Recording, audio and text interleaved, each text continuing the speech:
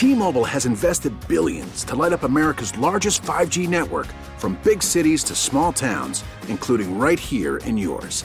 And great coverage is just the beginning. Right now, families and small businesses can save up to 20% versus AT&T and Verizon when they switch. Visit your local T-Mobile store today.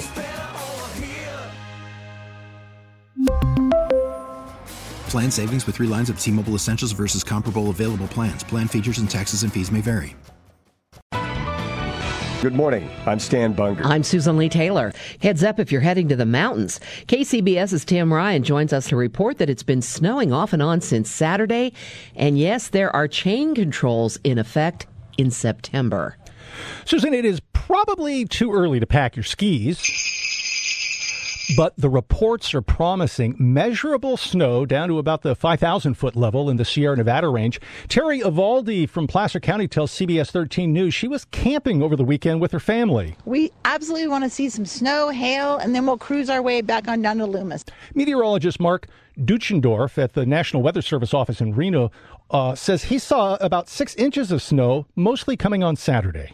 The area is north of Reno, and it's a little bit higher elevation, so it was cold enough to fall as snow for about a 2 to 3 hour period, and it was coming at a 2 to 3 inch per hour rate of accumulation. Yeah, hard to believe. Still September. Caltrans with chain controls on Interstate 80 at Donner Summit, 88 as well, not on Highway 50, as a winter weather advisory remains posted throughout the day today. Dutzendorf says the early snow will be followed by much milder seasonal temperatures, so for now it's just a tease. Tim Ryan, KCBS. Thanks, Tim. A bit like the Manhattan Project, but for water. KCBS's Matt Bigler joining us to report the Lawrence Berkeley Lab's been named to lead a project aimed at cutting the cost of desalination, water recycling, and wastewater purification. Stan, during California's recent record drought, water agencies across the state were scrambling to find reliable sources of drinking water. There is no more cheap water available. At that time, Sandy Carl, head of the San Diego Water Authority, told CBS News that's why they invested in a desalination plant, which removes salt from seawater, but at great energy costs. It is a significant chunk of water that in the event of a drought will be 100% reliable for this region. U.S. Department of Energy now wants to lower the cost of desal, and that's one of the reasons it's funding a $100 million clean water project to be headed by the Lawrence Berkeley National Laboratory. It also includes researchers at Stanford, UCLA, and 10 private industry groups. The consortium is also tasked with making it easier to clean previously untapped sources of H2O, like wastewater, so the nation is ready for the next major drought. Matt Bigler, KCBS. Stan, large boulders that were placed on a San Francisco sidewalk to try and deter the homeless are now being moved back and forth in an ongoing dispute. KCBS's Curtis Kim has more from Upper Market Street. The boulders were paid for by local residents and placed on Clinton Place off of Market Street several weeks ago. But the large rocks are being pushed onto the street from the sidewalks.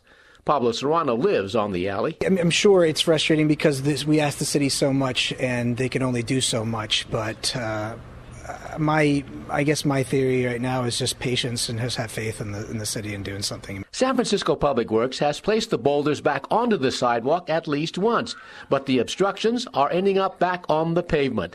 Claire O'Toole lives on Clinton Park. I think it's rude, and I think that it is it's people who have money, and it's like, we don't want you near our house. City officials say they are not responsible for the rocks. Well, LeBron James strongly backed it on social media, and now Governor Newsom has gone on LeBron's TV show to sign it. We're talking about the bill by State Senator Nancy Skinner of Berkeley that will give student athletes in California the right to their name, image, and likeness.